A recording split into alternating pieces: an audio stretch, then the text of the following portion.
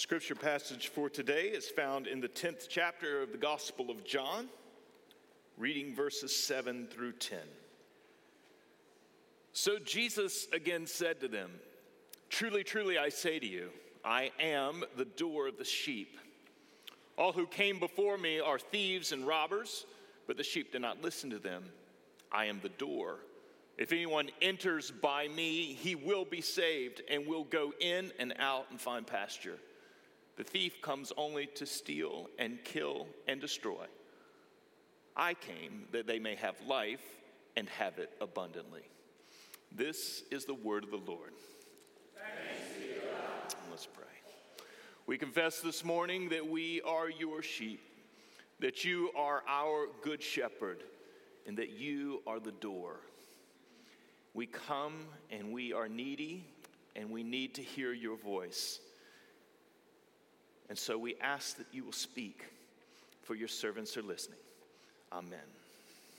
Over the weeks of Advent and Christmas, we plan to slow our pace, leaving behind Paul's extended argument in Romans that has captured us for months. And we're going to do so to reflect on Jesus, considering his identity and his claims, and we'll do so particularly from the Gospel of John. In this, we will encounter Jesus. And when we encounter Jesus, we're not simply talking about a historical Jesus or a literary Jesus, but rather we profess that this is the living Jesus, who from God's right hand today, from his heavenly throne, from his rule over all the nations of the earth, confronts us and encounters us and challenges us. And he focuses upon the single issue that we find here in the Gospel of John, and the single issue that Jesus today, by the Spirit of God, continues to press us with. The single issue is how we respond to him. See, because he leaves us no room for this comfortable in-between. He doesn't allow us to limp between opinions about him. Rather, he presses us. He demands our attention, and he challenges us to deal with him. In John's gospel, there is light and there is darkness. There's life and there's death. There's a gate and there is a fence. There's a shepherd and there are thieves. And this all indicates that the issues are ultimate, that they are pressing, and that our options are limited. There's only a yes and a no. This is the Gospel of John's stark way of putting it to us. And it's the way that our Lord Jesus presses us.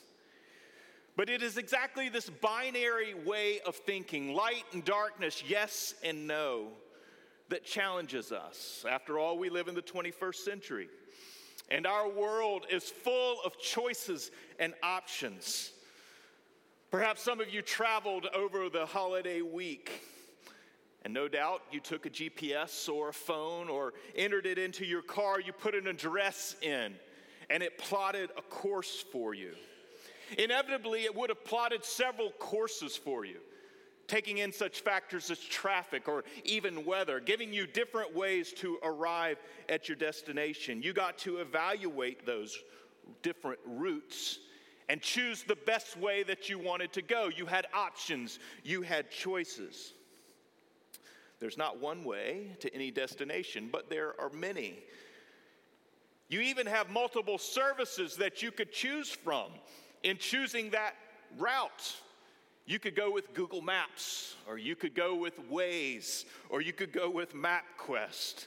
You have choices and you have options proliferating. Our world is full of all of these options. There are very few limits that confine us anywhere. And our culture, especially when it comes to this binary type of thinking, this yes and this no, gets especially allergic when it comes to the subject of religion. We live in a world where everything is possible and nothing is necessary. Everything is possible. It's possible to be this or that. We get to shape the clay the way that we want to. and there's nothing that is necessary from the outside.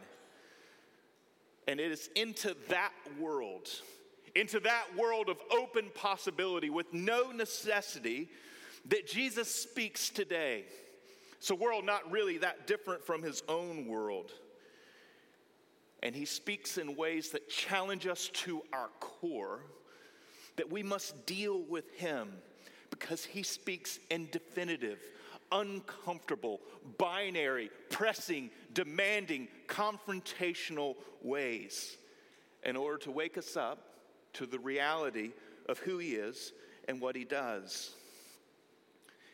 And this particularly happens in John's Gospels through a series of statements. Statements, no doubt, that if you've been around the Bible, you have heard. They are called the I am statements. And there are actually 2 sets of 7 statements in the Gospel of John where Jesus says, I am. The first set, Jesus simply says, I am. And he's picking up the language from Exodus 3 where God reveals himself to Moses and says, I am who I am.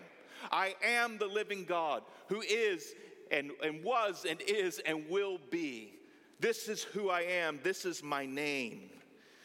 And Jesus picks up that language, disclosing that he is the true God, and he makes the true God known in all of his works and all of his ways. But then there's a second set of 7, where Jesus once again uses the formula, I am, and then he adds a metaphor to it. He says that he is the bread of life. He says that he is the light of the world. He says that he is the door of the sheep. He says that he is the good shepherd. He says that he is the resurrection and the life, that he is the way, the truth, and the life, that he is the true vine. And so Jesus uses the I am formula, but then he tags the metaphor to reveal something further to us, something of his mission and his purpose, of his works in the world. And so over these weeks of Advent and stretching into Christmas, we'll look at each of these statements to reflect on and consider what exactly it means and who Jesus is and what we have to do with that. And today we come to John chapter 10 to deal with one of these statements in verse 7, where Jesus says, I am the door, or you could say gate of the sheep. It's a simple metaphor, really, but one laden, pregnant with meaning. And so what do we see here in this metaphor? As Jesus pronounces to us his identity and his mission, what do we learn? And there's 3 things about the door that direct us to Jesus. First, it is an intersection. Secondly, it's a barrier. And third, it's a passage. And so let's look at each of these in order. First, we see that the door is an intersection. Jesus begins by saying, truly, truly, I say to you, I am the door of the sheep. It's unadorned, it's bald, it's confrontational. Jesus explains that he is the path and the gate of the sheep.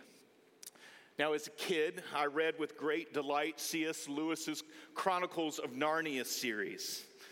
Perhaps you took it down as well. My children, as quick as they were literate, wanted to read Lewis's Narnia series. Lewis captured my imagination, particularly by connecting 2 different worlds through a wardrobe.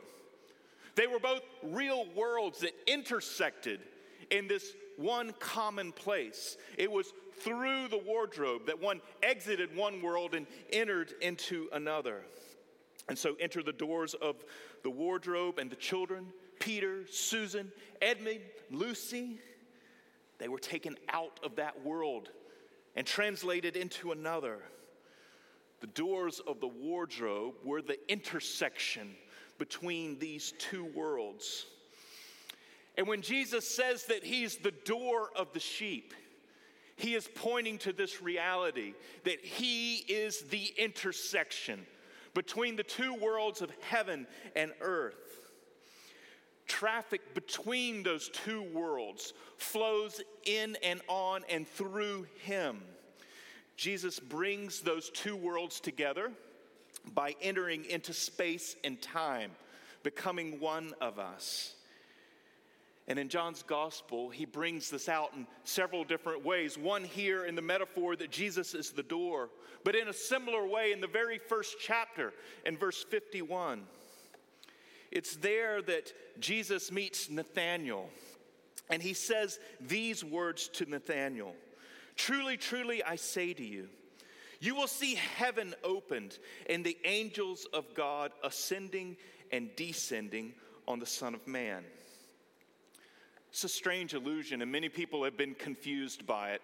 What does Jesus mean that you will see the angels of God ascending and descending on the Son of Man? And we have to remember that Jesus was a rabbi steeped in the scriptures, and this is a thick scriptural allusion to Genesis chapter 28, where Jacob, on the way traveling to meet Laban, he then spends the night and he puts his head upon a rock.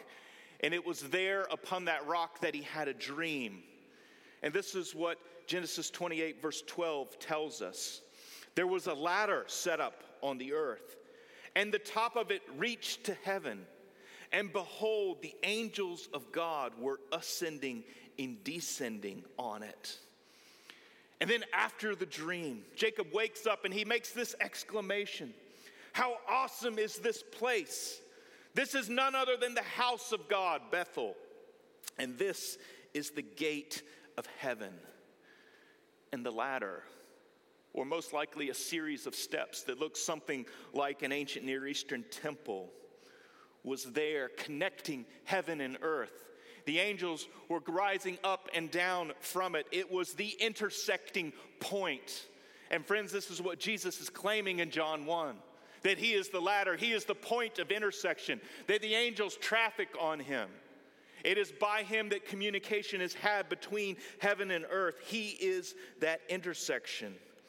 He connects the worlds of heaven and earth, revealing the true God to us. And this is what it means for Jesus to be the door, the connection between two separate worlds, that he is the one where that meets. And as the door of the sheep, he's the intersection between those two worlds, and his claims are unique. You see, because he doesn't come saying that he's the door who just simply offers good advice. And he doesn't come saying that he's the door who's going to teach you just good spiritual practices and techniques about how you can be a spiritual person. And he doesn't come saying that he's the door to help you on the path of self-discovery and wholeness. This isn't what Jesus does as he comes into the world, proclaiming that he's the door. No, he comes to reveal God to us. As John says in the prologue, that Jesus comes to make the true God known, that he's the door and that he is the intersection between heaven and earth, and he discloses God to us in his person, in all of his works, in all of his ways. He comes to tell us how we can have communion with this God once again. And so the door is this unique intersection of heaven and earth. But second, as we consider that door and its functions, we also recognize that a door is a barrier. If you follow with me in verse 8, Jesus says, "All who came before me are thieves and robbers, but the sheep did not listen to them." Into verse 9, once again, "I am the door." It's important to place this conversation in chapter 10 in context. It comes on the heels of Jesus healing a blind man in chapter 9. And it is that same crowd and that same controversy that was caused by that healing that inspires this conversation. You see, the Pharisees, they were prominent conservative reform movement in Israel. They were the ones trying to take Scripture seriously against who they perceived to be theological liberals. They wanted to see Israel great again. They wanted it to be renewed. And these religious authorities and all their power, were opposed to this healing miracle. And they questioned and badgered the man who had been blind, who was now seeing. And they continued to ask him, "Who did this? And what do you think about him?" And he gives the epic answer, "I don't know. All I know is I was blind, and now I see." But the controversy continued. They threw him out of the synagogue. But what the religious throw out, Jesus takes in. Jesus takes in this blind man who had been healed, who had learned to look to him, to entrust himself to him. Because at the core of what was happening in throwing out the blind man, there was a fundamental rejection of the grace of God going on by these religious authorities. And of course, they were the last ones to see it. At the end of chapter 9 and verse 40, they say, "Are we too blind? Is that what you're trying to say?" Yes. Yes. That Jesus was deeply concerned for the religious authorities. Jesus was deeply concerned for those who knew the Bible and its traditions. That he was deeply concerned because he knows how subtle it is and how easy it is to misuse that word and to miss the forest for the trees, that they were lost. And so Jesus explains in verse 8 that all who came before him are thieves and robbers. And it's easy to misunderstand what he's saying here. Some would say that you understand before him by saying anyone who came and taught before him were thieves and robbers. And that's not the case. Jesus affirms all that Moses teaches. He affirms all that the prophets taught. He's not saying that anyone in time who came before him is a thief and a robber. But rather the preposition before is pointing to all those who come before the gate. All those who come to evaluate the gate and refuse to stoop beneath the gate and to enter into the sheep pen by the gate, that these are the thieves and the robbers. From the broader context of the passage, we know that there are those who refuse to enter in by the gate and yet who desire to be shepherd of the sheep, to be leaders amongst God's people. And so they sneak in by another way. In verse 1, Jesus says, "Truly, truly, I say to you, he who does not enter the sheepfold by the door, but climbs in by another way, that man is a thief and a robber." And this is the reality. There are false shepherds that trouble the church. It happened then and there. It's happened through time, and it happens here and now. Through the passage, Jesus uses strong language. He refers to thieves. He refers to robbers. He refers to strangers. He refers to hired hands. In some, there are those who enter the fold of the sheep, and they do so by stealth. And their stealthiness is that they refuse to come in by the gate. And Jesus wants to understand this threat. And he wants us to know that he is there. He is the gate. He is the door. And that door serves as your protection. That door serves as your defense. That door exists to serve you. And so if a pastor, if a leader, if a Sunday school teacher does not come through the gate, that is through Jesus, that pastor, that leader, that teacher will bring destruction. And there have always been in the history of the church false shepherds who have enthusiasms, true spiritual fervor, and they have causes, that is, agendas to serve the kingdom of God. But those enthusiasms and those causes are other, and they are more important than the person of Jesus himself. And friends, this is the mark of the false shepherd. Other interests draw them in alternate, oftentimes biblical directions, things that the Bible might support. But what happens is Christ is not the beginning and he's not the boundary of what they preach. That Jesus is not the center and he's not the circumference of what they preach. That of all that they plan and all that they proclaim, that Jesus doesn't lie there at the center of all that they do. And so their ministry, no matter how biblically oriented, as we even see with the Pharisees, is that they point away from the gate and they proclaim another way in to the pen. It is subtle, it's easy. We construct rules and norms that go beyond the Scripture. We go past what Scripture says. We require these things of people so that they belong. We become focused and preoccupied with plans and programs and political agendas. And friends, these things can displace Jesus. They squeeze out Jesus. He is decentered, and other things become more important to us. But Jesus' point is that the shepherd, the pastor, the leader, the teacher in a congregation has to enter through the door. And the door is none other than Jesus. And so the shepherd, the pastor, the leader, the teacher directs people to Jesus because they know what it is to enter that way. He knows the door, and so he's a witness to the door. He proclaims only the door because he knows that access and egress only happens there. He stands captivated by the door and directs others only there. Augustine captures this beautifully. And he explains that the Good Shepherd will always point people to the door, because the one who refuses to humble himself, who will not stoop to enter the gate, will only exalt himself once inside the fold. And friends, this is the reality.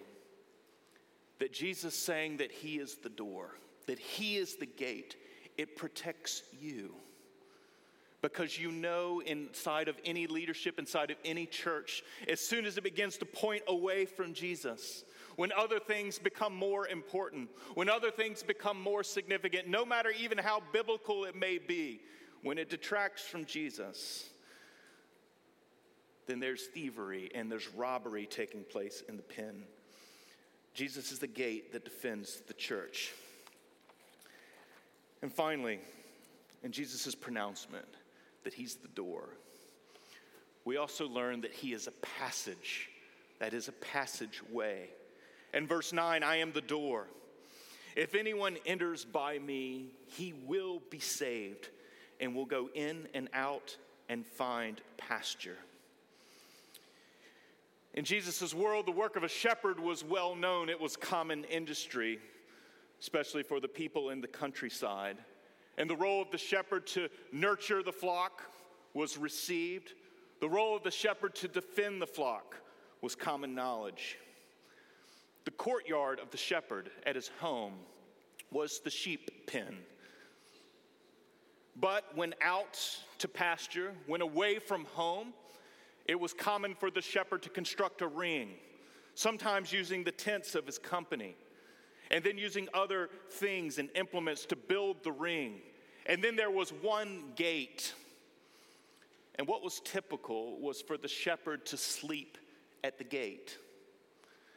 And so when Jesus says that he is the door to the sheep, when he proclaims himself to be the gate, he's also proclaiming himself to be the shepherd. And it is the shepherd who lays down his life there at the gate to defend the sheep, so that the sheep remain his own, so that the sheep are welcomed in, so that the sheep belong to him, that the shepherd is the door. And friends, the shepherd has laid down his life so that we have access and egress, so that we go out to green pasture, and so that we return home, so that we be called God's own. Because the shepherd has given blood that you and I owed for our own sins and our own faults and our own failures. All those things and that mass of many things stacked up against us and counted against us as debts. The shepherd comes to remove those, and that we have access to the sheep pen, to the flock and the family and the fold of God because of the shepherd, because of the door. He welcomes us in, that Jesus is the passageway. And what Jesus says is very blunt and plain. If anyone enters by me, he will be saved. He will go in and out and find pasture. And friends, this is that binary exclusive language that can make us so uncomfortable. But Jesus is saying that he is the one way, and he is revealing the one way, the exclusive way, the unique way that unites heaven and earth and makes it possible for us to once again come into communion with God. And he doesn't do so simply to be arrogant or better. He comes proclaiming this way in him because of the problem of human sin, and that there is one way to heal that fracture, and that is that the blood of righteous sacrifice be made on your behalf and on my behalf. And so this door, coming through the door, coming through the shepherd, is the passageway in. And so Jesus speaks to us in these binary terms. He uses metaphors to communicate with us that he is the door of the sheep, that he makes us those sheep, that he brings us into the flock. And so enter through him. Be believing, be trusting yourself to him.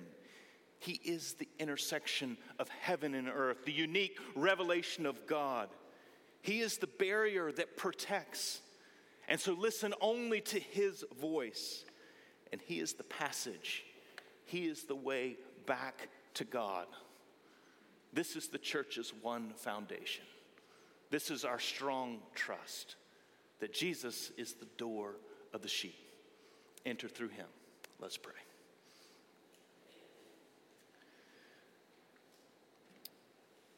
We confess these simple truths this morning, that you, our Lord Jesus, are the door, and that we enter and find life in you. And so convince us that you're the intersection of heaven and earth, and may we receive all the magnitude of that claim. Draw us into what it means to be defended by you and protected, because you are the door, the barrier that keeps out the thief. And convince us that you are the passage, that in you alone, because of you interceding for us on the cross, we have safe passage from our sins to enter into the flock and the family of God.